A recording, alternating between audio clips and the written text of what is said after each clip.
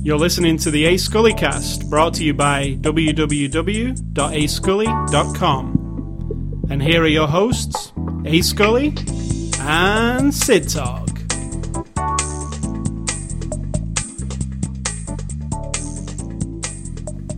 What was it that Mr. Fox said about when he got his microphone out to record? Don't make any noise. Yeah, that's including rocking. Don't. Meaning, stop rocking.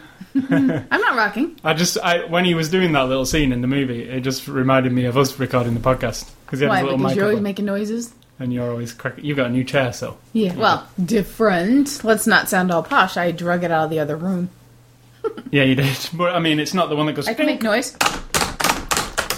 Okay, get that out of your system. It's out.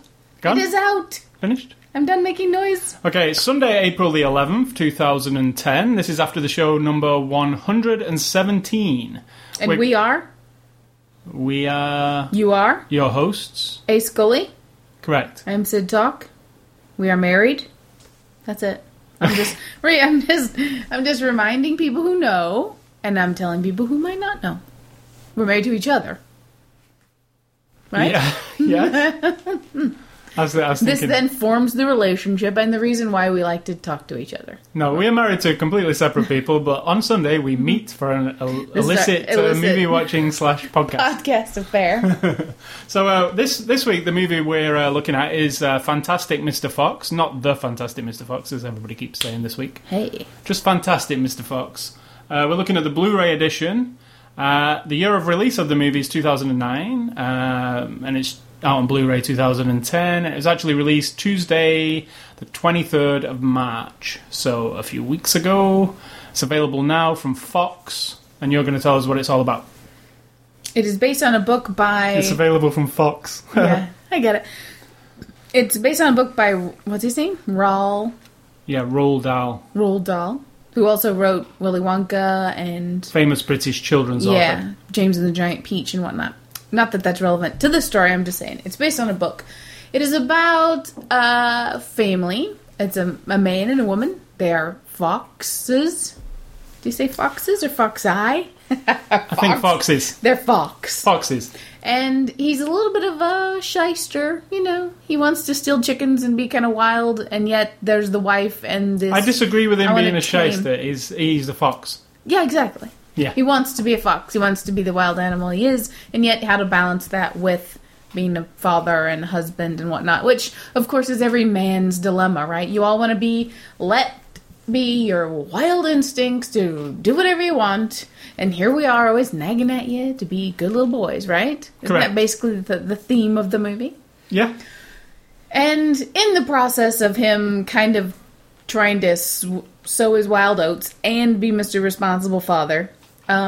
he gets everybody in a whole lot of trouble, including all their other little animal friends, and there's lots of adventure involved. And then there's this side, not the side, but the other, the son doesn't feel like he's living up to his father's expectations, and the little cousin who comes to visit who's awesome, more like what the kid thinks the father wants, and all that's going on. And then there's, of course, these three bully, big industry farmers who, of course, you want to defeat through the whole thing. And, I'm sure there's a lot of hidden messages or not hidden messages. You know, when you're just thinking about, just off topic a little bit, when you're just thinking about what you were going to do for your recommendations this week, I just thought of one that's kind of Chicken Run. Yeah, that's a good one. I just came across, Yeah. kind I of the thought same of it vibe. while we were watching it, actually. That's a good one. That's a good movie, actually. Yes. Except for Nutbag Chicken Gibson. Run. I think they should replace his voice, actually. Chicken Run. Chicken Run. Okay. It's a good one. That's a good one. Yeah, so... that's my wrap-up, then. Yeah, that was pretty much everything there is to know. Stop motion animation. Okay, just straight off the bat. Stop frame animation. Straight off the bat, this Wes Anderson. I'm a big fan of Wes Anderson. I love his. It's very his film style, like from his previous films, Royal Tenenbaums, Rushmore. Life Aquatic, Rushmore, Bottle Rocket. Didn't see that one. There's a film style to it that every one of his films takes on. It's like these muted colour tones, like very compartmentalised frames, shots. It reminds me of being a kid and going to a very old lady's house, like a little small or an house. antique store or something. Yes, because it's like enchanting and Now, kind of like looking at things through rosy glasses, but with that dark twist always. well, what I wanted to get is like I love that style in all his films, and I never thought of his style as anything else but a live action thing. And then when I know he'd made Fantastic Mr. Fox, which is a stop motion movie, I kept thinking, I wonder how the Wes Anderson thing comes into it, and it's amazing. Like every shot is Wes Anderson. As if that's how Like- it should make movies. Yeah, exactly. It's that his- live action is like a hard way to capture his. But even in essence. the, it's like you're watching the Royal Tenenbaums, but like the detail in these little models is. The thing's stunning, I've got to say. I'm glad we watched it on Blu-ray because, geez, it's highly detailed, this thing. It's puppets, and from tiny puppets to like Action Man-sized, doll-sized puppets. But when you get really close up to them, you see every fibre, every hair on the head. You can see little knitted wool costume. It's so detailed. There's no room for them to say like, oh, you can kind of you don't have to sew this very well, you don't have to glue this eye in very well because it won't show up, but you can see, and it's all perfect. Like the craftsmanship truly is. Yeah, it's one of those movies that you're just, for the first 10 minutes, I was almost not concentrating on the My story. eyes were I was going just like looking all at over. the story wasn't primary to me because I was kind of like, oh wow, look at that, and the animation style, which kind of similar to Coraline, which I loved also. The animation style on this one is it's not perfect either. It's kind of jiggity and jiggity, but there's a charm to that, isn't exactly. there? That this isn't supposed to be like a smooth. Correct. And sometimes the characters like jump from one place to another, but it's just, I don't know, it's magical in my opinion. And enchanting, Fantastic. I think is what. No, he's fantastic. The movie to me is in like I don't know. It's grounded in reality with a lot of issues. You recognize. No, I've got to say things, that but... I read the book as a kid. Oh, right. And this is not the book.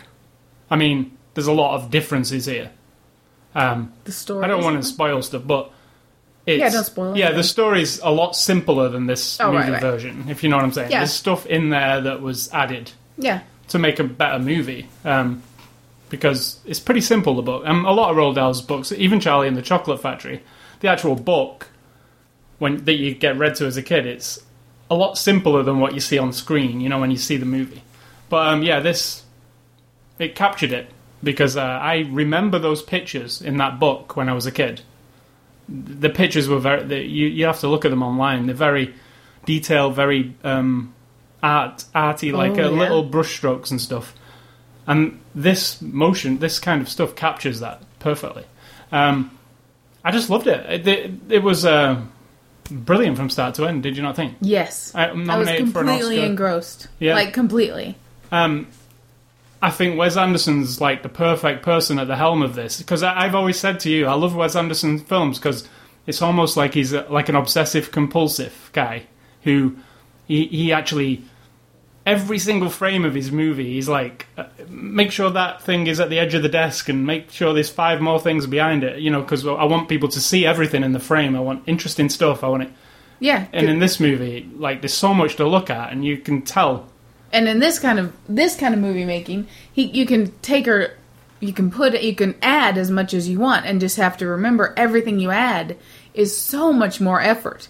If you're making a movie and you say, oh, we need some books for this library, well, you send off your little assistant people and they go to some bookstore or a junk store, they buy 100 books, doesn't really matter, they're just in the background. In this movie, you have to make every item. So if you're looking at a set or set piece in the movie, and there's loads of things, you have to remember that was all very consciously, costs time, money, effort, loads of creativity. There's one scene where something was happening, I don't remember, and off to the side, a few things kind of rolled away, like off in the background, which didn't even have to be there. It just was sort of a what happened as a result of someone kicking or moving something, but it didn't have to happen. No. And I thought, wow, all that effort to kind of fill in or give the shot more whatever. And you have to remember, each one of those little items, somebody had to hold under one of those lights with their little magnifying thing and hand paint. And, it's actually these type of movies, when you see the extras and you see the people making the puppets and stuff, or the models, you actually appreciate the movie 1,000 times more, because I'm watching it and I think this is cool. And then when you really realize that every single, one frame of film out of, we all know, 24 frames of film equals a second. Well, one of those frames takes them a minute or something, to actually compose and at least. So, the whole the movie's not particularly long. It's 1 hour 28 minutes or something. But it didn't feel very long to me. No, it felt a little too fast. It's not you get used to 2 hour movies. This one's a little bit shorter. But so was Coraline. But the time invested is and there were no deleted scenes because you're not gonna make. I think you get what you get, right? They're not gonna make a whole bunch of stuff. And then when the director goes, I think I'm gonna cut this, everybody's like, no. I've always felt like Wes Anderson's not the type to cut things from his movies anyway. I get the feel, even in his other movies, I get the feeling like he knows what he wants and he does it and he knows what it's supposed to look like. He knows how the colours and those famous Wes Anderson shots, and there's quite a few in Fantastic Mr. Fox, where the camera pulls out and it's almost like you're looking at boxes with people in it. In them. Yeah. And the different colours, like muted colours. That happens in this movie, and when it happens, it made me smile, because I kept thinking Royal Tenenbaums, this is a cartoon version of those movies. It's. I'm surprised how well his style translated, is what I'm saying, because you could lose your style in this kind of movie. I disagree completely. I think it's the opposite. I think in this, it totally suits him. And I'm surprised he was able to bring that sort of fantasy element into his live-action movies. I mean, that's the way I think of it. When you see this, where he has the possibility to make his little fox dude jump and fly and... There's all blood pouring out your arm right now. Oh, dear.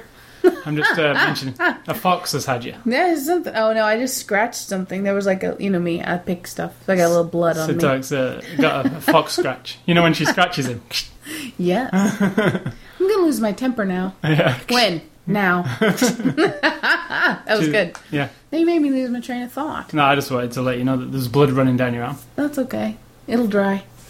Yeah, what you were saying about Wes Anderson, it fits. Yes, I think it fits more, because if he's thinking in this shot, I want my fox or my character to do this crazy dance, or when the one kid's doing yoga and his feet are completely twisted around each other, you can't make a person do that. But it really draws your attention to the funniness of yoga when this character's feet are twisted around, but it's totally fine. He's not hurt, So I think it's kind of like he's worked his way up to this and probably went oh my god, this is awesome. I can do anything I want. Yeah. Whereas with people, you have to really work at it to get that kind of atmosphere in. So I think I'd like to see him do some other type.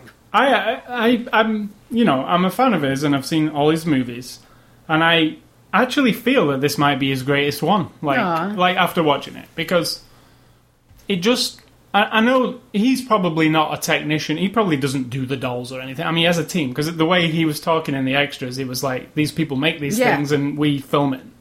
So he's not the dude who does the puppetry and the moving the characters, but he does frame. Like I say, you can tell he's framed everything. You can tell he's coloured everything, and he's been involved to the minutest detail. Somebody else might do the hard work of making the little suit and the But and Tim Burton's the same with Nightmare Before Christmas. He didn't get involved with the puppetry either. He's just he's here are my sketches. Yeah, here's my ideas. And it sounds to me, when you watch the extras on this one, they all make sketches and they do drawings and then they bring it to him. Yeah. And he's probably briefed them, and they've sat down and he said, this is the vibe I'm going for, and go watch my other movies. And he has his own sketchbooks and stuff like that where he can show them the color and all that. I just think that people like him, people like Burton, who else we were talking about recently, where the filmmaker, you it's directed by him, and this one's even written by, Wes Anderson, but they rely totally on the creative people around them. I mean, he can't make He can't do everything. Tim Burton can't make all those puppets and whatnot. No. But they inspire these people to do great things, really great things for them. There's supposed to be something about them. Well, in this one particular, it's definitely that those people absolutely get him. Yes, exactly. Because if they didn't, it wouldn't work properly, would it? I mean, that's what I'm saying. like, yeah, this guy is absolutely attention to detail. Everything has to be right, and everything has to be how he says it's supposed to be. Otherwise, it doesn't work. Like, because when I say I watch this movie and I can tell it's a Wes Anderson, and you can. Yeah. That's only because of the collaboration. Hundreds of people were able to translate his whatever he thinks. Because he's probably saying, no bright colour, not bright colours, like pastel shades. He doesn't seem demonstrative at all. He'd be like, he never this does. is really awesome what you've made, but apart from on that hilarious commercial he did for MasterCard, where he's like bossing people around. Was that MasterCard? Well, something like that, where he's bossing people around on the megaphone thing. Which was like probably the opposite of him. He just wanted to play it up. So, it's what do you think of the story? Well, I knew the story. Well, let me just say, the story contains heists, so it's already a winner in my book, right? As soon as he started saying he did a master plan, I was like, oh my god, you're gonna love this. Well, I knew from the book, right? So I was like, it's going to be a heist. It's going to be really cool, and the heists are really well done. And the camera work in this movie is never exactly what you think it's going to be. So, like, they're climbing over this electric fence, and then when they land on the other side, the camera it almost goes into like this video game view where it's kind of up on the shoulders, and it's like following them, like real kind of. Or when the dog is chasing him and it's right behind him. It's almost like it's 10, like instead of it being like one frame at a time, it's like 10 frames at a time pushing forwards, and it's not what you expect it to look like.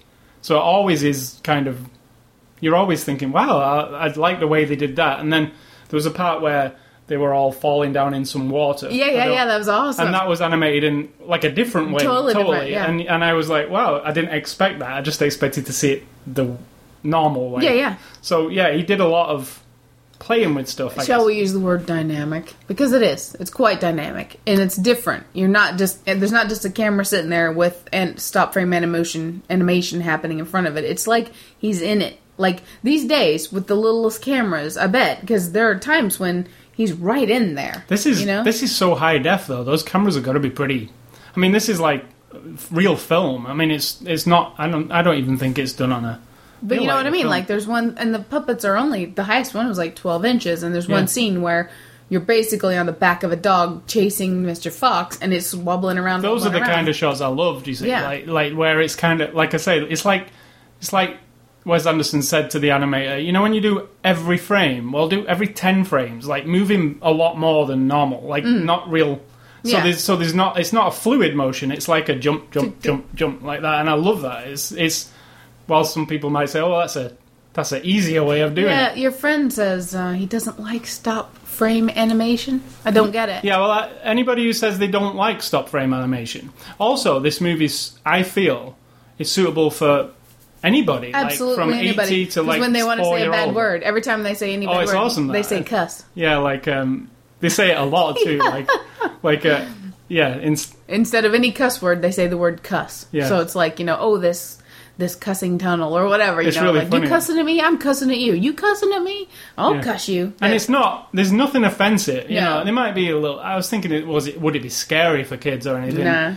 I don't think so. No. I mean, even when they go for the chickens and the guy goes, "Ooh, it's all gross, it's bloody and stuff," and he just goes on like, "I'm a fox. What do you want?" Yeah, that's what I do. But there is no blood. No. You don't see it. It just points out to you. I was thinking that chicken he's a wild might animal. have been a bit more. The thought of all those little talking happy chickens that you get to know are about to be made into pies. That's a pretty gruesome thought. But yeah, it's suitable for anybody. Chicken Run is awesome. You're right. Yeah, it is. And that was Aardman, wasn't it? The Wallace and Gromit people. Yeah. Wallace and Gromit. Oh, there's a Wallace and Gromit. There's another. There's not many people who do this kind of thing, and the ones who do are highly recognised for it. Because how can they not be? It's so difficult. It's so intense. The guy who makes Wallace and Gromit has made it. The movies and the TV series. He's made that. The Aardman guy, Studios. They've made that for a long time. They don't give up on it. But they can only bring one movie out, every 4 years or 5 years. Like, it's a difficult process. That's why it's not common, I guess. Yeah. I don't want it to be common either. Exactly. And I don't want it to be CGI. I want to know that there are people in the world who are making these puppets, and there's someone touching them to move that one little hair and to move that one ear over to the side, and then they take a picture. And then, I want to know that that's still happening, because it's so... I like that anyway, because, I like craft and art and making things, and it just, you feel it. Like, you actually feel it, and that's part of the reason why I want to love it. Now, I don't think I've ever seen one that you're watching and thinking, oh, this just isn't very good. I think they make so much effort. No, I don't think there is one. And they're such creative people that in the end, they always come up with a good story. All of my recommendations and, all the Wallace and Gromit, all of it's just clever and interesting. Now, if someone would go to all that effort and end up with like a, shitty story or bad characters, it would just be weird. You're like, Yeah, I don't think I've seen a shitty one. There probably is, right? Like, made for TV or something. I don't know. No, I'd say maybe some young filmmakers who wanted, like a demo reel or something of it. Yeah. But, so let's move on to the cast of this movie. We've got George Clooney as Mr. Fox. It's George Clooney playing George Clooney, kind of. I think charming. I like him better as a fox. Yeah. Than you can't person. Take it away that it's George Clooney, though, again, for me. It's... there was more emotion sometimes in some of the little conversations than you get emotion from him in live action. I have to say, right at the beginning, I felt like, and I actually physically felt this, like I was... George Clooney's voice and Mr. Fox were kind of disjointed. Like, he was in a sound booth. Yes, me too. Oh, me too, totally. And it was almost too loud. Yeah. But then it sort of melted in. Yeah, totally. That's so weird that you said that. I feel... Because in my mind, I could see George Clooney in front of a microphone like this talking. Yeah, and they're like, ugh. Yeah. Like, almost like, ugh. Yeah, and that wasn't a fault. No. It's just something that went through my mind, and I was like, and then after a while, I got to like the character, Yeah. So, I don't dislike George Clooney anyway. I just feel that he's slightly a bit overrated. Oh, yeah. Meryl Streep plays his wife, Mrs. Fox, which... She's got a good voice for animation. She has, and you know what? Like, I was talking about the other week, I watched Julie and Julia, and she kind of bugged me, Meryl Streep, with this, Yeah. In this one, I knew it was Meryl Streep because I wrote down the outline, but I was thinking, and I don't... It's not like... if I didn't know, it's not like instantly I would think that was Meryl Streep. It took me a little bit because I didn't know it was her. It could have been anybody for me. You know how when you're listening, when you're watching an animated... It's weird, isn't it? Yeah, you're like piecing... George Clooney's an obvious one, but sometimes a voice... You start piecing it together, and you have faces flashing in your brain. You do. It's the weirdest thing. Like, you're trying to match up. And there's got to be something weird with us, because you're trying to... And they're flashing. Famous people flashing through my mind. A face. Okay, I'm narrowing in on it. I'm zooming in on it. Sometimes distracts me a little, because I might spend like a few minutes trying to figure out who that person is, but I'm not really concentrating. It's kind of weird. But I like her. She's, there's not a lot of... She doesn't have a ton of stuff, but when she does, there's some like when she dramatic stuff. I'm going to lose my temper. When? Yeah. Now. Then when she says, what does she say? If what I'm think is happening, it better not be. Yeah, she's real. She's very to the point, and she's a painter, so I like that. Yeah. Then we've got Jason Schwartzman as Ash. Now, I really like this guy, and I think this is one of my favourite characters in this entire thing. Ash and I didn't write the other guy down. Christopherson. I love that relationship between them two. In fact, one of the sweetest scenes in the whole thing.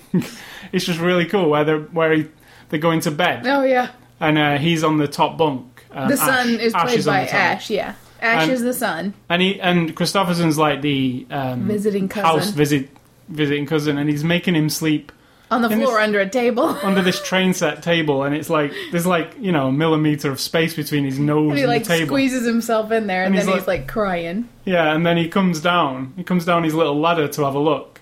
and then they put the train on and just sit and watch it. I thought that was really sweet. That was very sweet. And the way they moved them, it's all just charming and sweet, and not in a weird way. But they were my favourite, that Kristofferson and him. Every scene with them in, and when he said, "I can fight my own fights," and he looks at him and says, "No, you can't." Yeah, and he's a kung fu guy, and it's just their voices as well.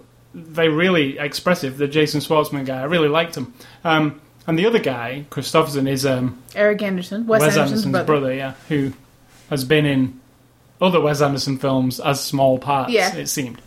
But yeah, they're my favourite too, and it's just that scene is like one of my favourite scenes. It is. If we were going to say show a scene from this movie to show it to somebody, I think I'd show that scene because it's just really. I don't know. Because the cousin tries to say, "Can I sleep somewhere else?" Maybe because it kind of hurts my back, and the kid's all fed up. He goes, "I'm fed up with the. Oh, are you gonna pout about it now?" And he's like, "Oh, okay." So then the son is laying up in his bunk reading his little comic book or whatever, and you see the little cousin really struggle to get under. And then he's crying, and then he shines his torch right down on him. He's just looking at him, and he's like, he wants to be fed up with him. But then he feels bad. Yeah. Even there's a little tension there, but that's good. It's really good. Well, the tension's like when they first announced that he's coming to stay. He's like, "Well, can't stay in my room. Yeah. Like I need that room." And then the father's like, "Well, can't stay in my room. I need the space." Yeah. You know? So nobody really wants him to be in any of them. It's sweet, but it's not sugary sweet. It's a nice. It's not just nice. It's not got a heavy-handed like.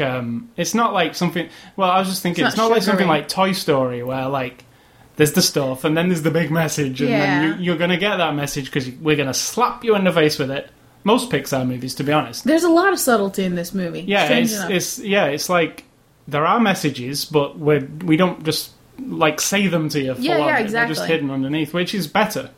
Because it comes across a bit other more. Than the message of, I'm a man, and I should be able to be as wild as I want. Stop trying to tame me. That's the message I picked up, anyway. Yeah, and also I would say the three dudes, the three bad dudes. As industry. Industry taking over nature. Yeah. Like Walmart smashing things down to... Exactly. So yeah, there is different layers of story, but... You can also see it if you're a kid and maybe you miss those kind of important issues. You can see it on another layer where it's just a fun adventure with some cool characters. And it is. It's a lot of fun. So then we've got Bill Murray as the Badger, who's like a lawyer. I did not even realize. I absolutely 100% knew it was Bill Murray the second he spoke. I didn't at all. And I was like, there's Bill Murray. And he was great. I liked him. And I liked the fact that the Badger was the lawyer. The Badger. Yeah. And then there's Willem Dafoe as the Rat. Now, there's one I didn't get. Me either. Willem Dafoe's not... His voice... Because he does like a southern thing. Like, yeah, but I still think his voice isn't mega, like... I think it would be if he was just speaking it. Like, if he was doing, like, the Green Hornet guy or whatever it's called. Well, not the Green Hornet, but... He plays this rat. He plays a rat... not a Green Hornet. I'm talking about from Spider-Man. If he used that voice, you would know who he is because it's very distinctive. But in this one, he does a real southern like trailer park trash kind of. The rat has some excellent camera angles. I thought he did. The way he kind of slithers. Oh, he's around. like, ooh, he's gross. And you're like, ooh, he's a rat. Yeah. Now, Owen Wilson is also in there as Coach Skip. Absolutely, no, it's Owen Wilson. Yeah, briefly as well. It's really briefly, but. That's a fun because he's explaining this game to the kid who, Ash, Whack-Bat. Yeah, this nonsensical game that he explains it, but like you have no idea what it is. It doesn't make any sense. Whatever the result is, we divide it by 9. Yeah, but there's no result. There's no There's a burning pine cone involved. Yeah, and a whack-bat, which is like a bat with spikes on it, like a cricket bat. Like a spiky cricket bat. Yeah, it's funny. It is funny. It's a real small scene, though, with Owen Wilson. But And the last person I wanted to mention is Jarvis Cocker from Pulp, which is a band that I really like from... I don't even know who you're talking about. You know the band Pulp, though, right? Huh. Common People. Wanna live like common people. I've got it on the... Be like common people. Yeah, that one. Kinda. Yeah, well, Pulp. That's his band, and he... I bet the people listening did not bargain for singing. No. But, it's a British band from the 90s, which were like an indie band. And I've not heard from Jarvis Cocker for a long time. And he actually has a song in this. Yeah. Like a nonsensical song too, which is really funny. And someone even says, "What? That's a crap song." He's like, "I'm just making it up as I go along." It's really funny. And the actual character that he's playing, one of the dudes, it actually looks like Jarvis Cocker, which is kind of funny. Immediately when he opened his mouth, because he's got like a northern accent from England, I knew that it was him. Like, I was like, yeah, that's Jarvis. And when he started singing, I was like, yeah. So there's a lot of other people in there, but those are I don't think I missed anybody mega notable out there. No, I don't think so. Who was the opossum? He was his friend, Kylie or whatever. You know? I've got it here. Oh, possum? Oh, you mean the possum? Yeah, Kylie. No, I looked at him and I have no idea who it was. Right. Wallace Wildarcy. Yeah, it was not somebody I could figure out. Like, no. It looks like a director. Yeah, well, yeah, with the earphones on. The Simpsons, he's been the supervising producer. He's written The King of Elves, Monsters vs. Aliens... Seeing Other People. The Sopranos, I see there. The Simpsons. Where? Oh, is that The Simpsons? The Simpsons. Oh, okay. As a writer. He has acted in Rushmore, Seeing Other People, The Darjeeling Limited. Which is Wes Anderson's movie. Oh, right. So, basically he's a friend who does other stuff. Yeah. He was good, but not somebody I recognize on... I love that character because his eyes go all like weird. I guess opossums pretend they're sleeping. Yeah, it's like a hypnotized look. Yeah, his eyes are like little swirls, and George Clooney guy's like, "Look, just give me a clue," and he just kind of barely raises his hand. Whenever you do that, I don't know where you're at, so like, just move your arm or something. Do something. He says, "Give me a clue," and he just sort of raises his hand. Yeah. And he does it quite a lot. Just drifts off like in the middle of stuff. So that's a good character though. He's like his little sidekick helper, but really good. The way he moves and stuff was really nice. So directed by Wes Anderson, as we said earlier, Bottle Rocket, Royal Tenenbaums, Life Aquatic, Darjeeling Limited, this one. Isn't there another Anderson? Wes, Owen, and... Owen's not an Anderson. Owen's a Wilson. Oh, you're right. Yeah, I also must say Wes Anderson...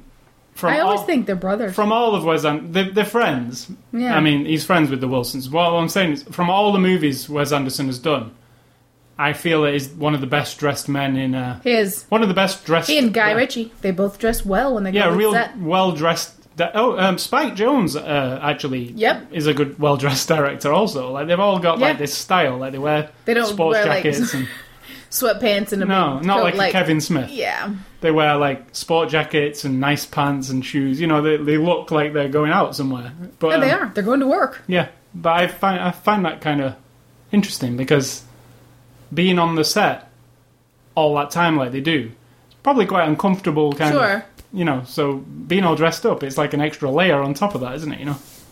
Because I guess they've got, you know, they're together. Martin Scorsese always dressed up on set. Yeah. Steven Spielberg, not so much. He just wears like a hat, shirt, and... like a windbreaker jacket. But I've seen Martin Scorsese, and he's blazer and pants guy, you know, but that just seems to be the way he is. But yeah, I think he's one of the best dressed. And I think the attention to detail in his dress is probably not, you know... Mistake. No.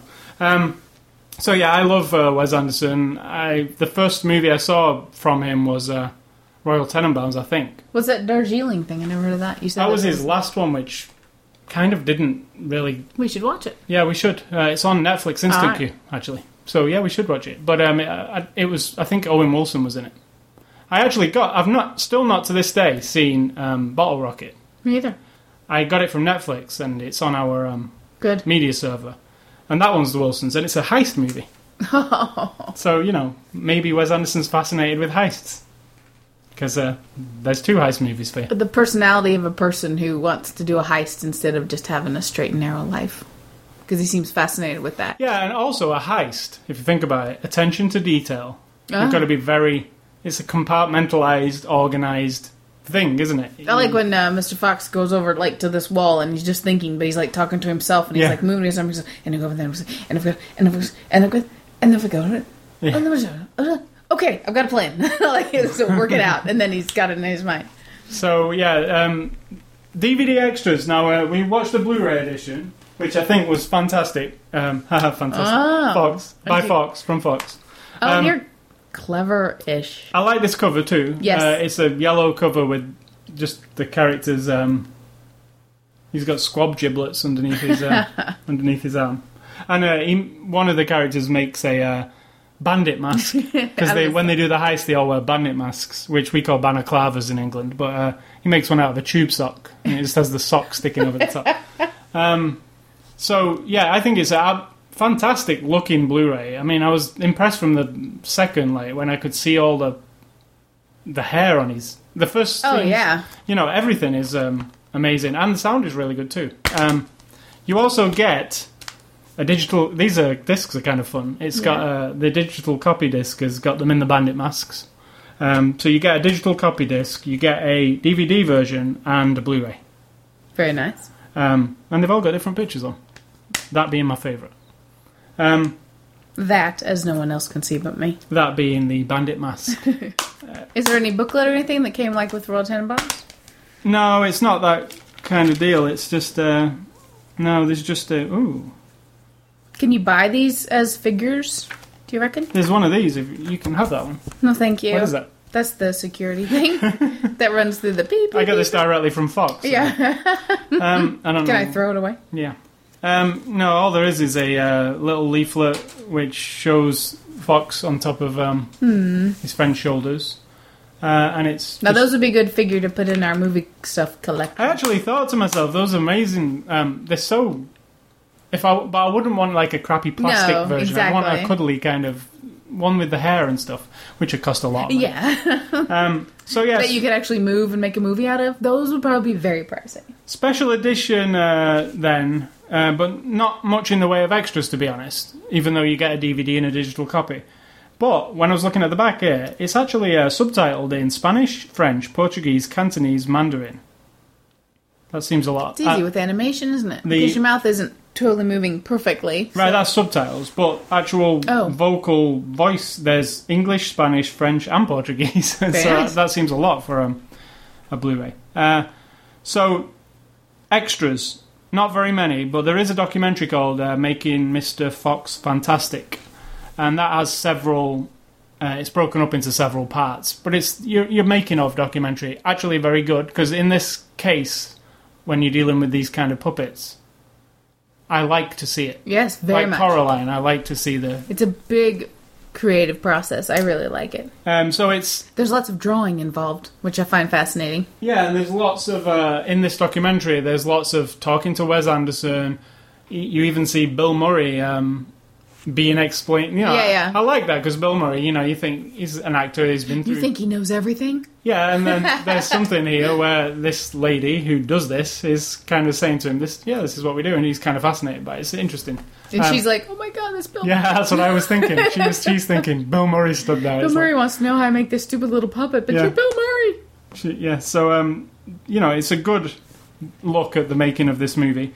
And then there is a beginner's guide to Whack-Bat, which is like a little promotional piece, probably that they put on the website or something to advertise the movie.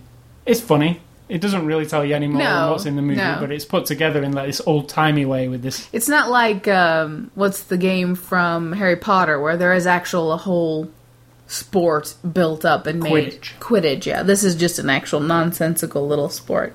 And then there's Fantastic Mr. Fox, The World of Roald Dahl, which is like... Roald Dahl died, sadly, but this is It actually interviews his wife. Is there a way to die happily? Ba-dum-bum. Maybe. With a mouthful of pizza. Not necessarily for choking on it. What are you saying? I'm just saying, you said he died sadly. I'm just making a joke. On the job. Anyway, so he interviews his wife. Yeah. And it's real touching to me, because like she understood her husband, obviously, and what he was trying to do with his children's books. And when she was screened the movie, or went to see the movie, it touched her, because she could tell that Wes Anderson got him. Like, he put more of him and his life into the movie than is in the book. Yeah. So, like, in the movie, Mr. Fox pulls this wooden little, like, thing over it. It's kind of like a laptop desk, but it isn't. He puts it over himself when he sits in his little easy chair. It's got a little indentation in the middle, and it's like a writing desk that you put over your chair wherever you're sitting, and then it has a picture of the real author guy, and he has that on his chair. And she said even down to the lamps and the chairs and the furnishings in our house, because Wes Anderson went and stayed with her while he was writing the screenplay and kind of... Wes Anderson was like up at 3 o'clock in the morning taking photos of every single thing in that house. Like, I imagine him to be very, very cordial and very nice, though, having tea with her, and I don't know. Imagine the whole scenario. Interesting. You might have been. Do you ever change that calendar over there? Yeah, that's this month. We Fit. Oh, it's not very exciting. Not really. It's what is it? A Nintendo calendar. Yeah. So... It's got a lady with a semi-large behind, all in pink, wiggling, shaking her moneymaker. And then there's the theatrical trailer, and that's it, actually. So there's no commentary, which I was disappointed with a little bit. But I can forgive it because the movie's so good, and the transfer and the sound and everything. It's a good movie to have, I think. And like I say, you could show it to a 2-year-old. I think they'd dig it. You could show it to an 80-year-old. Easily. I also think they'd dig it. Dig it. What do foxes do better than anybody? Anything? Dig. Yeah. So, in conclusion, I was expecting good things from it because I'm a Wes Anderson fan. I knew that it was going to be something.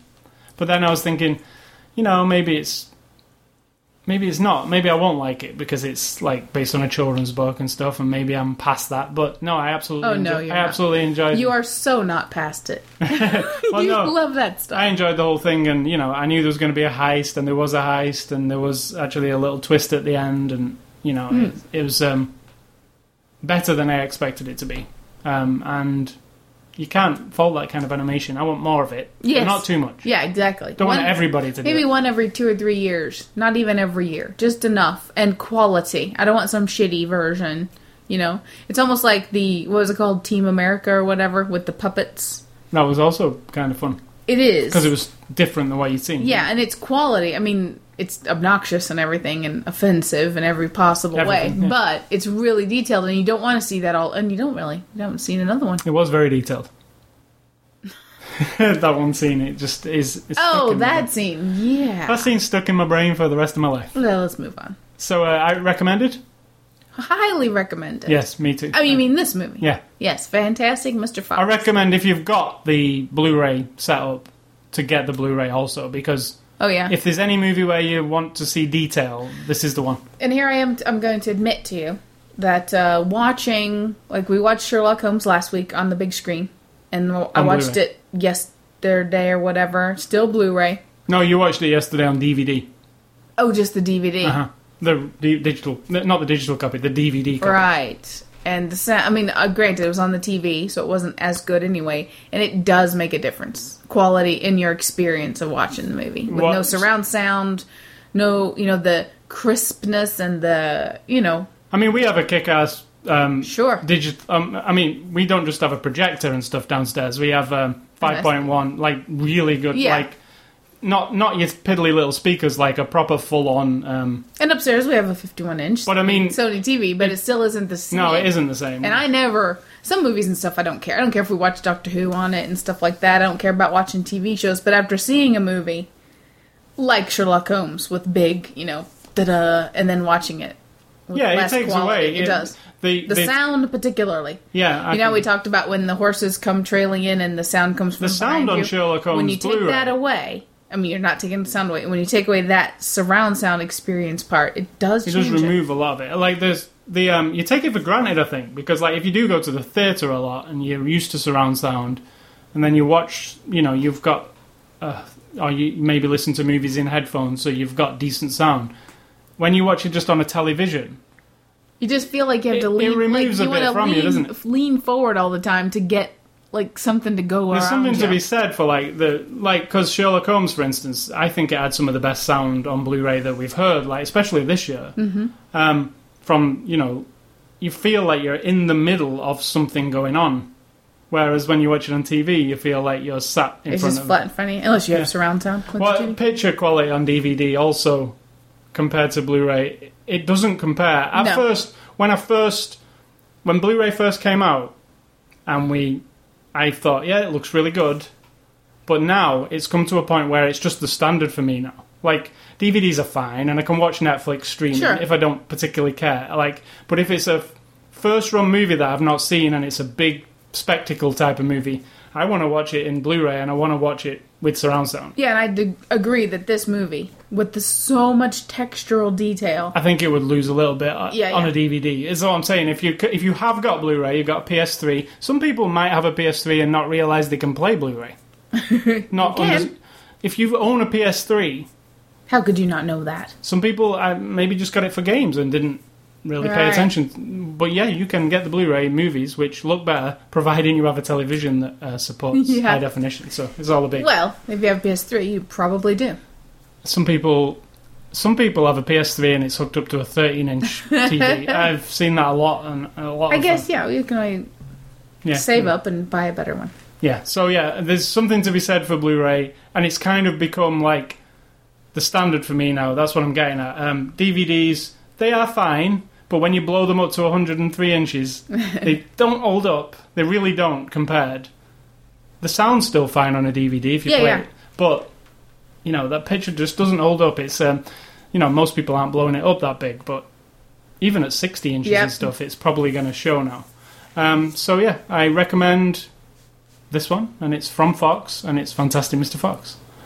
So contests, see the site for details as usual. Next, The site? What site is that? the site is ascully.com, ASCULLY.com. I was describing to someone, just as a little side note, when I first met you, that you had a very large online collection of, shall we say, provocative photos of Are you saying I ran a porn site? Ms. Gillian Anderson. There was no pornography, no. There was no nudity, flat out. But she, in her career, before X-Files, had taken a lot of provocative photos, it seemed.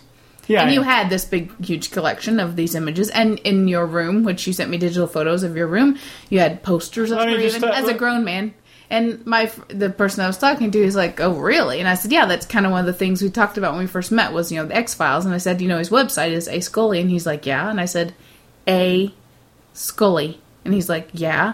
And I'm like, Agent Scully? He's like, I never even thought about it. A lot of people Not don't that know. this site has anything to do with the X-Files. No, nothing And the to only do with reason, I have to explain, the reason I did have a website full of Gillian Anderson pictures is I was trying to teach myself how to make a website back in the days of when nobody really had a website. Middle 90s. I was trying to figure that, no, early 90s, right?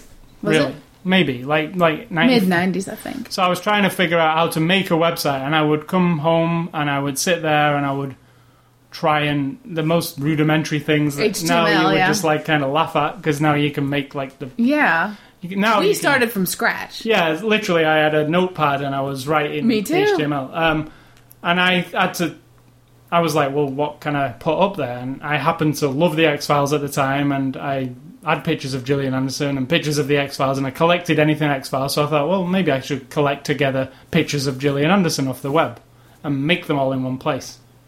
So And that's how that came about. Learn how to post them up as an album. And it was like the rubbishest website you've ever seen. It was like tiled background and music on the page. Those days. Yeah.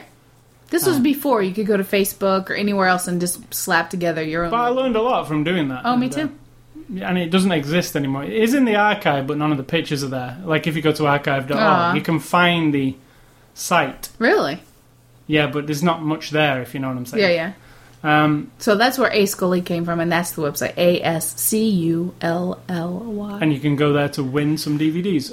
Next week's show, which will be next show? Sunday's show, The big show? is the Lord of the Rings trilogy on Blu-ray at last. Holy shit. Yeah, that's a big one. That's all I got to say. Yeah, so Now we're having controversy because I say we watch them all in one day. You say 2 in 1. I say all in one day, but we could do it all in one day. I mean, we're awake for what? 16 hours. And it's a We get 9 hour. hours with the movie. Stop, take a breather, eat some food, do the podcast, go to bed. I mean, Yeah, maybe we should do it all on Sunday then. Just get up yeah. early-ish on a Sunday, so we're not doing our podcast at 5 a.m. or something. I agree. Yeah, all right then. So we're going to actually watch all 3. Tour de force. And there are a bunch of extras on The Lord of the Rings, but we've already seen all the extras. They're identical to what we had on the DVDs. Yeah, there's not much more they could make There up. isn't anything new. No. There's one thing new, and it's the Aragon's Quest game trailer, which we already saw the other week, and you said to me, why does that game look so shitty? Do you remember? Correct, There's yes. a Wii game. It's a Wii game that's coming out soon, but yeah, it did look shitty. It did. But yeah, we'll watch the movies. Now, the movies are in high definition for the first time. I've heard, the first movie, doesn't look as good as the second two. I'm not sure why that is, but we'll be able to find out for Is ourselves. this according to whom? Some like super geeky people?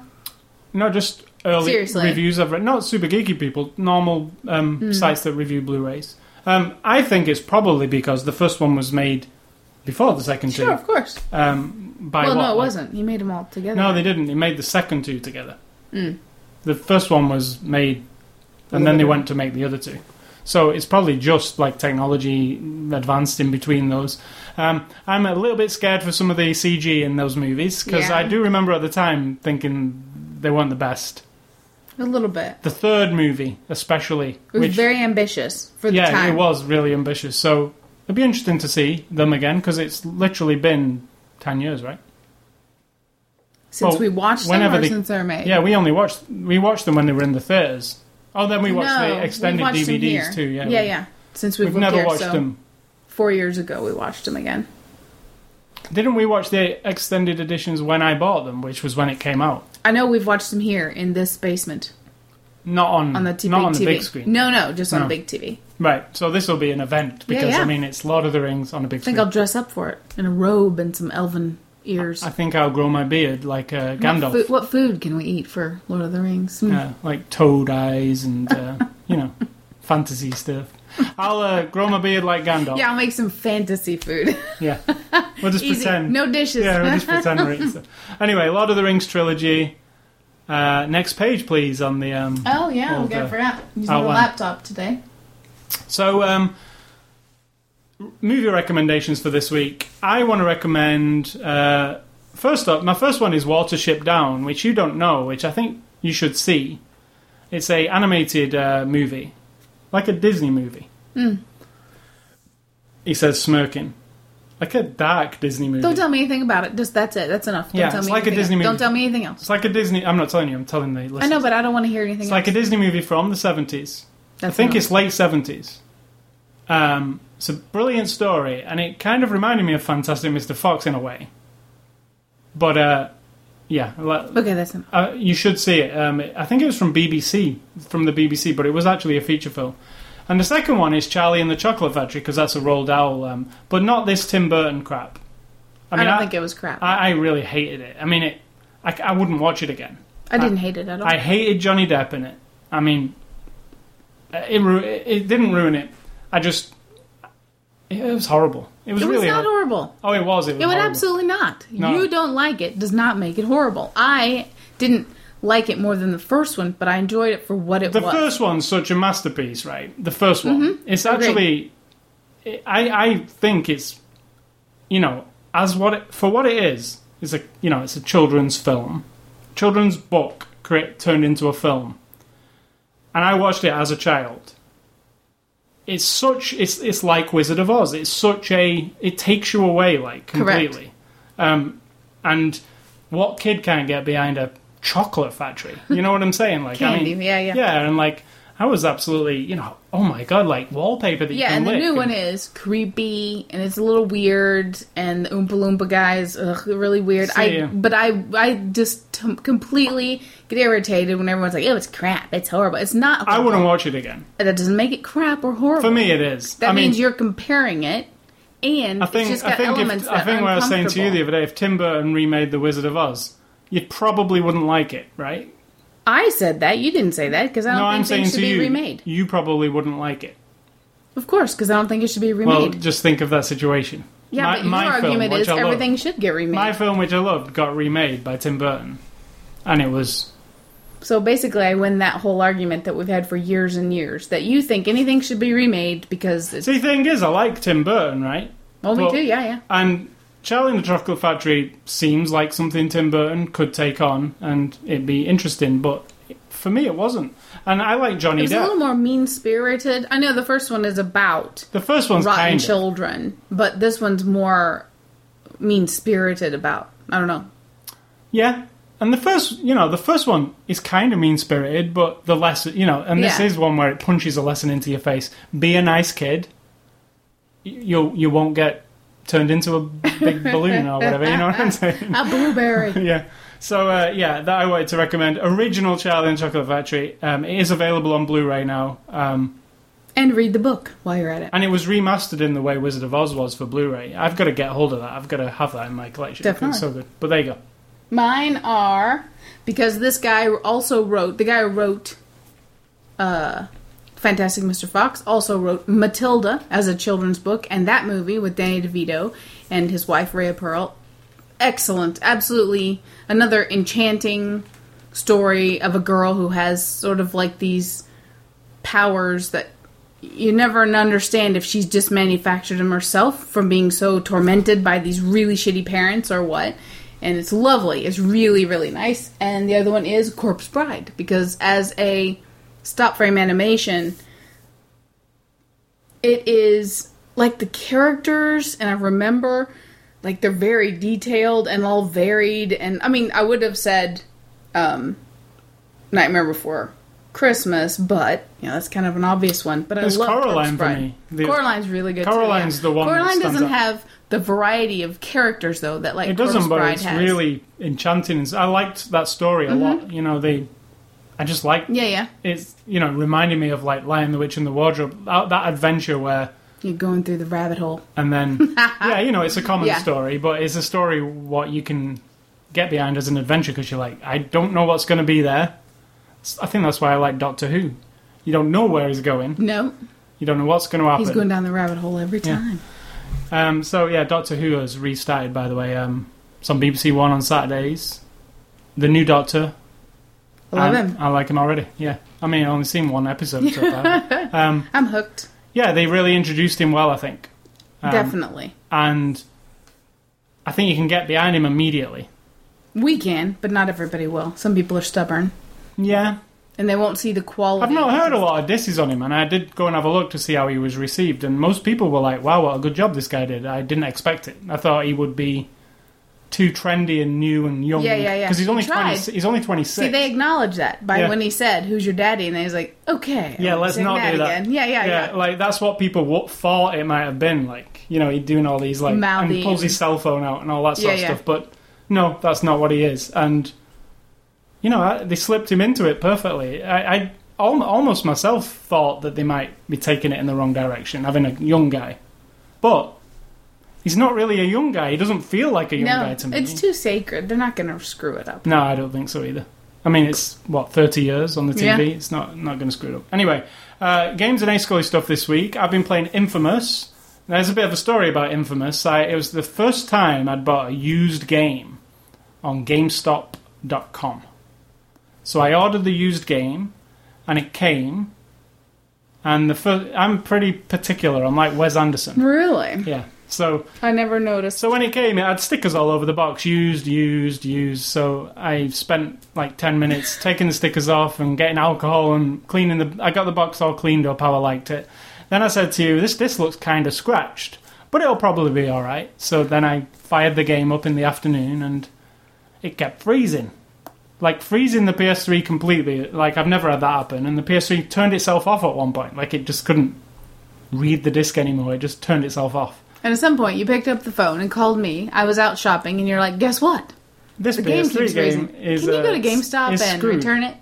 So we returned the game to GameStop. Do you want me to tell my portion of the story? All right. So I come all the way back to the house, trade my groceries that I've been purchasing for your game. I go to GameStop, the new GameStop in our town, which is quite nice. And the girl working there, young woman, is a gamer. So that was awesome, because we've been to GameStop where the people weren't gamers, and they didn't give a shit. And she was actually really into it, and she's like, I told her about it. She's like, well, that's weird. PS3 games are usually pretty... PS3 is really not picky and blah, blah, blah, but we get a lot of Xbox games, da-da-da. And I said, yeah, my husband has never bought a used game, and he bought this one, and then the day after, the price was reduced. And she's like, oh my god, isn't that how it always works, blah, blah, blah. So she goes and gets another one.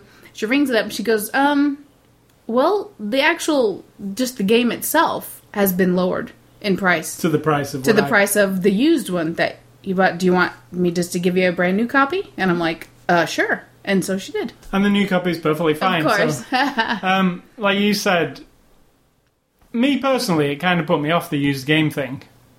Yeah, but one game in your whole life. But... And people do it all the time. It's not fair. It's they not do. fair. It also smelled of cigarettes, which was another problem. It's not fair to say, though, that you should... No, it's not fair to say, but me personally... Because we get Netflix movies all the time, and they're fine. they've been used lots and lots of times. Yeah, it's almost like they resurface them or something every time. Like they might have a machine that they buff them back up, because there's never a fingerprint on any of them. They're scratched sometimes.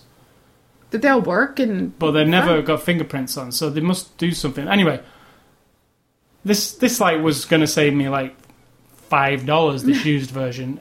In the future, I would just pay the $5 for the new one, I think. Extra. You know what I'm saying? Like, because... Well, no, because I don't think that's fair. Never had a problem with a new one, and that was my first experience and with I the say usual. you're too picky. Except for the freezing up. I disagree with that. But stickers and it not being perfect, it's no big deal. I don't want stickers on my game boxes. I think all used games should be $10. Yeah, they shouldn't be $29.99. Not really. That is such a ripoff. But anyway, the game Infamous, I've been playing it. It's Sucker Punch, the people who made Sly Cooper. Sucker Punch. It's like you're a superhero in a city, and you've got the power of electricity. You can harness electricity. It's a really good game, and I know it's a good game because all week I keep going back to it. Right. And just doing 3 or 4 missions, and it seems huge to me because I'm in the first area of the city, and I've played it for about 8 hours so far, and there's actually 3 more areas that I haven't even unlocked yet. So I'm imagining it's a 40-hour, like a GTA experience. And I said to you, it kind of reminded me of GTA when I'm playing it, just the way the missions are. Like you go somewhere, get a mission, go do it. Do it, and then somebody else will give you another one, and you travel there, you know. And there's no vehicles in this city, because everything blew up at the beginning. So all the vehicles and stuff That's a good plan. Yeah, so you travel on foot. But you've also got this power where you can latch onto like train tracks and kind of surf them like Tony Hawk, you know, go twice as fast. So I recommend it. It's a game that's been out for like over a year. I just never got around to getting it. But now it's $29.99, which is pretty good. It's a bargain for a game of that size, you know. So, yeah, new. I've also been playing more of Wipeout HD, which I've mentioned tons of times on this show. And you'll love it. It's a PS3 downloadable game that costs, I think, $9.99. I said to you, this game costs $9.99 off the PlayStation Store. It's like the best $9.99 you can spend if you're into games, or if you're racing games, for instance. Because it's very I can't watch it for very long because that movement, unless you're driving, it's smooth as hell. Like. Yeah, it's just it's so engrossing. I would imagine if you're driving because it's all... It's like futuristic hover sleds. Future and fast and cool music. Daft Punk and people like that do the music. It's like, I don't know. I've always liked the Wipeout series since PlayStation 1. It was the second game I ever bought on the original PlayStation because it was a launch title. And it blew me away because it was the first time we'd ever seen 3D graphics properly. The first time we'd ever had real music in a game, not chip music, like real music. It's hard to explain that to people who don't... Yeah, and when I got it home, I was like, I'm listening to The Prodigy, and I'm racing this cool thing. You know, it's cool. This is like... Explain that to somebody who's, 13 and their first game is God of War 3. Yeah, it's real. That's what I'm saying, how far we've come. Because, I used to play 8-bit games. How far... When I look at something that I'm playing now, and I get God of War 3, and I'm like, this is like playing a movie. I never thought we'd get to this point. Like, because, the big thing, like, years ago was like, oh, eventually games will look like Pixar movies. Right. They kind of look better nowadays. Like, I mean, look at God of War. Like, it's like a... I know a Pixar movie is a certain style, but, God of War is a certain style, but everything... The lighting and the detail. You can see everything, detail, We got to that point. Where will it go next? Seems next it's control input methods, right? Like, we want virtual things, and we want to be able to wave our... I think that's the next kind of... Because, we're in high def already. Where does it go? Like, when a new Xbox comes out, what's better about it? Like... Oh, then they should just give up and stop. They won't. Will not. But I think they're going for... I don't know, games with plastic instruments and stuff? There's a good direction. That direction seems to have come and gone, doesn't it? It was a... They kind of sucked the life out of that. I think they did. In fact, I know they did, because Beatles Rock Band, which they were touting as like, a music game with the Beatles would be the best-selling music game of all time, right? Because it's the Beatles. They're the best-selling. And it did okay, but it didn't do particularly well. Well, where'd you go from there? Like, you just already blew the wad, didn't you? That's the best band ever, right? Well, not in everybody's eyes, but... Correct. It's the most known band ever. I would say. Yeah, and the next one's rock band Green Day. I don't think Green Day... Really? Yeah, that's what this year's... Wow. This Christmas, it'll be rock band Green Day, but to me, I have no interest in Green Day. No. You know, it's not like... I don't even really care at all. Like, I wouldn't buy it. I mean, you might buy rock band U2, right? Because you might want to... No. If you like to play rock band, for instance... If I like to play rock band, I probably would. You would buy a U2 version because they'd be the songs that you'd want to play, right? And I'd buy an Oasis version or the Smiths version. Or... I don't know, though. You kind of... no, I don't think I would. It's a lot of effort. I'd just rather listen to the music. Yeah, but I'm saying if you like that game. Yeah. Like, I really like DJ Hero a lot more than the guitar games. Yeah. And DJ Hero 2 I'm more excited about. I just hope that DJ Hero 2, they diversify the music, because it's a bit too rappy for me. Like, it's a lot of Eminem and Dr. Dre and all that stuff in that one, which isn't my kind of music. I prefer, like, the Daft Punk or the Prodigy, that kind of stuff. And in that, there is a bit of Daft Punk. More British DJ stuff. Just more dance rather than rap. Now, in that DJ Hero, it's like 80% rap, 20% dance. I would like at least half and half this time, you know? Yeah, but to me, DJing, I guess, in America is different. To me, it is about that. Yeah, but they did acknowledge it, because they DMC put kind of Daft stuff, Punk you know? and stuff in there as playable characters, and they had them playing their mixes, you know? So, next time, you know, add some dance music as well. I mean, there is some dance music in there, don't get me wrong. There is some European dance music in there, but really a very small amount compared Has it got to that guy? Which the guy one? from Big Brother? No. No. What's his name? Bass Hunter. Bass Hunter. Bass Hunter. Bass Hunter. Yeah. He's no, it's Swedish. I don't know why we're talking like Germans. like Jamaicans. Jamaican Germans. Yeah, so, yeah, there you go. That's my thing. If you wonder why I keep closing my eyes, I'm just hot. I'm trying to concentrate on not being hot. So that's my... that started out on Wipeout HD and ended out in DJ Hero. No idea why. This week's game... Because it's Ace Coolie stuff. This week's game I'll be playing is the new Splinter Cell, which is Splinter Cell Conviction, which is the... They're saying the reboot of the Splinter Cell franchise. Nah. Because... And does it need a reboot? It's been getting progressively worse since the very first one, which was literally amazing. The first Splinter Cell was like... it was on the original Xbox. It was mind-blowing. Like, it was... It kind of hit at the right time. Graphics had just improved a lot. And the game was really good. But this one is a reboot. Now, in the last one, his daughter got killed. And he kind of dropped off the grid. Like, he decided he wasn't going to be a third echelon agent anymore. He was just going to handle his own problems. And in this one, at the beginning, he gets word that his daughter may not be dead. Even he's still off the grid. I mean, he decided he dropped the military. So in this one, I guess his daughter ain't dead. You don't know that. I don't think she died. But aren't you really spoiling it for people if they haven't played no, because the opening scene, the demo. The second one, I mean. Oh, the second one was like 3 years ago. Oh, I don't right. think I'm Fair spoiling anything. And it tells you when you pop this one in, because I've got the demo, the introduction shows you previously on Splinter Cell kind of thing. All right. So yeah, you're not spoiling anything. But apparently she's not dead, and he has to go and figure out why and who and where, why, who, where, how, and you know, I think they've changed the gameplay a bit this time. Is there online? Yeah, but that's not what it's all about, really. It's a single-player story. There's like this new... Instead of taking you out of the game, this is from the demo, they leave you in the game. So, you know, like, when you're watching a game, playing a game, and then they stop to show you a cutscene of some stuff. In this game, Splinter Cell Conviction, they project the cutscene into the game. Oh, yeah. Like, so if you're walking down the corridor and they want you to see something, a projector from out of nowhere will show you a movie on the wall in the game.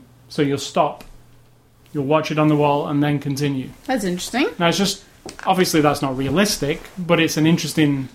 They'll even put instructions projected into the levels. So it might say, you have to... Didn't they talk about this a long time ago? Yeah, and this is the game that finally... Yeah. So they might say, like, you know, you have to capture the objective, and they'll project those words up on the wall so you know what you're supposed to be doing. Now, when you look at it, it's kind of weird, but it doesn't take you out of the game. That's their idea. Right. So we'll see how that goes when I play it this week. And finally, I've also been playing Need for Speed World. I got chose to be in the beta, and there's very few people got into this. It's like I signed up for it a long time ago, and I got an email this week saying you're in. So it's Need for Speed World. Need for Speed is one of my favourite series of racing games. Very favorite. This is a PC game, and they've turned it into a massively multiplayer thing. So it's Need for Speed online. You go into a big free roam city. You meet up with your friends. You organise races. You level up like in Call of Duty, and the more levels you get, the better your car can be. You can customise your cars, show them off online. It's that. That's basically what it is. Now, the beta, what I'm playing right now, is like a real small portion of what it's going to be, so I can't really... And what the small portion is basically like the last game. All the assets. What's an asset? Like, all the cars, all the textures, all the cities. Right. Everything from that last game kind of in this online version. I don't know if that's how it's going to be at the end, but that's how it is now. So it's like playing last year's game, because I know all the roads because I've raced them. But online. The online works well, but I feel like I'm playing the last Need for Speed online. Now, word has it this is... You are. Word has it this is going to be a free game. Like EA, they're developing this new model where this game will be free. You'll be able to go on the website, download the client, play it, but anything... They're calling this, this new bullshit, freemium games. Oh my god. Yeah, you've heard of this. Oh my god. No, I've not heard of it, but oh my god. Well, a lot of games are like Farmville, Mafia Wars. Oh, okay. They're free to play, but if you want the premium stuff, you drop some money in, right? So that's how this Need for Speed is going to work. You'll get the basic game, but if you want the better cars, if you want to win, or you want... You can't earn them, you have to buy them. Yeah, exactly. You have to buy them. So that's how it... Like Free Realms, actually. Yeah. It's not a bad idea, because you can still get in there and enjoy it on a basic level, but if you're serious about it, you want to buy all the stuff, yeah. Might want to pay $50, because if the game was going to cost you $50 anyway, drop $50 in dollars and then use that to get better cars and stuff. So I'm not against that, because it's a... You get to choose. You get to play it. And then you also get to play it and go, don't really like it, and move on and not have paid anything. So I think it's a good idea, because it's like a demo that you can turn into the full game if you want to pay for it. And you can pay as little or as much as you want. Unlike World of Warcraft, where you immediately have to subscribe, and you're locked into that. Totally locked in. So I don't mind that kind of thing. I just feel that this, as it is now in this beta, and I know it's a really early beta, it feels like they just plucked their old game, and I hope that isn't what it's going to be. Right. Because that's a bit old. And finally, I had some problem with my computer, which I'm still monitoring at this moment, and it looks fine with the green lines there. I've had a problem with my computer for about 2 weeks. No idea. Stuttering sound. I tried pulling out the sound card. Spiking CPU. Yeah, which results in stuttering sound, because your CPU is hammered. And anyway, I pulled out my sound card. It fixed it for about 3 hours. Then it came back. I tried the onboard sound, fixed it for a little bit, then it came back. I tried... What else did I try? This is after you've reformatted. I reformatted my computer completely, restarted again, which I'm glad I did, because it was getting a bit bogged down, and now it's really good again. That didn't fix it. I removed my old ID DVD burner. That didn't fix it. Somebody somewhere fixed it for about an hour, and then it did again. Then this morning... I left my... I have a thing called DPC Checker that actually checks to see if this problem is going on. And as you can see right now, it's not, because it's all green. You can't, but you can. Now, I left that running all night, and when I came to it this morning, it was red again. It was fine after last night, and then it was messed up again. So, I did some more research this morning, and now I have actually pinpointed it. It's... My torrent program, which is called uTorrent, which a lot of people use, it's like the most popular torrent program out there. It's a combination of uTorrent and the antivirus that I use, which is Microsoft Security Essentials, which is the free antivirus that Microsoft provide. If you use them together, this occurs. This combination. Yep. So I uninstalled the antivirus. So right now I'm running with no antivirus. Oh.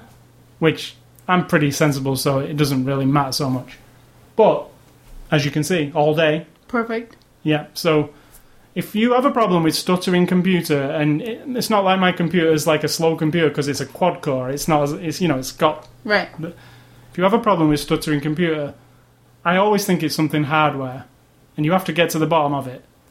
Make sure to check your antivirus first. Yeah. Because antivirus is pretty hardcore on your machine.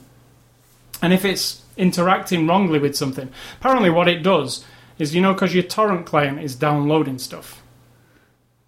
Because that's what BitTorrent is. You're downloading stuff. The antivirus is set to monitor all folders. So every single thing. Every second a piece of that torrent comes in, the antivirus is trying to monitor it. And then maxes it out. Right. So that's the problem. I've basically got computer parts all over the office. Problem solved, though. But yeah, and I've got a big hole in the front of my case where I'm waiting for a new drive to come. So that's my stuff for this week. And Sid Talk, what have you got? I don't have much because I'm feeling super hot right now, so I'm not feeling well all of a sudden. But for dinner, we can have some pasta, particularly a veggie burger. Maybe some leftover lasagna, which I made last night. Pretty tasty. And my stuff is, I'm planting. I went today and got my first plants for the spring. I got tomato plants, some herbs. I'll be working on that through the weeks. And I'm excited. I just turned the fan on for you. So, listeners, if you hear a noise or anything, it's because the fan's fast because it just kind of. No, I think you'll be better now. No, I'm not feeling well, and I don't know what it is. Just all of a sudden. And the other thing is, I pretty much finished cleaning the garage, and I found so many cool things, including pictures from our wedding day, which is kind of awesome. I won't be posting them because we both look quite a bit older now than we did. What else did I find? You found something that I didn't even know I had. I don't remember. Oh, we found lots of stuff. No, there was something. There was one big cardboard box, and you can throw that away, but then you open it and it was full of movie memorabilia. Yeah, movie stuff, yeah. And that's it for me. Yeah, I had some Kill Bill figures. Correct. Of the bride that I actually completely forgot about, and now I've got them displayed again. So yeah, that's everything. And I mentioned that next week we're doing Lord of the Rings, so that could be an epic show. Yes, because fun. That's 3 movies to talk about. So, and that's your whole lot. That's me. So thank you for listening to the podcast. I want to remind you about the website, ascully.com, sidtalk.com. You can catch us both on Twitter, Facebook, Xbox Live, YouTube, everywhere, Tumblr, any number of places on the web where I also want to mention quickly, I got a new Twitter client this week. It's called, let me just tell you what it's called. It's pretty awesome from what you say. It's called Mixero. Mixero.com. I'd never heard of it. Somebody mentioned it. I checked it out. It's actually the best one I've used. As you can see, you can filter Twitter stuff, so you don't have to read everything, if you know what I mean. Very nice. When you subscribe to some, you can say, this person who Twitters every hour. Well, I do want to read their stuff, but not in my main timeline. Not constantly. I just want to go look occasionally, so you can do that. You can also subscribe to this podcast at the Zune Marketplace, the iTunes Music Store, or just go to ascully.com, click on the word podcast, and you can subscribe via RSS or listen to the podcast directly on the page. And you can email feedback to me at ascully@ascully.com. Don't email Sidtalk because she's very poorly. At the moment, yeah. It's hitting me hard for some reason. I think you just need some food. I need something. So, yeah, that's the lot. Stay classy. Stay classy. Wes Anderson? Mr. Fox. And I'm going to say, think for yourself, or someone will do it for you.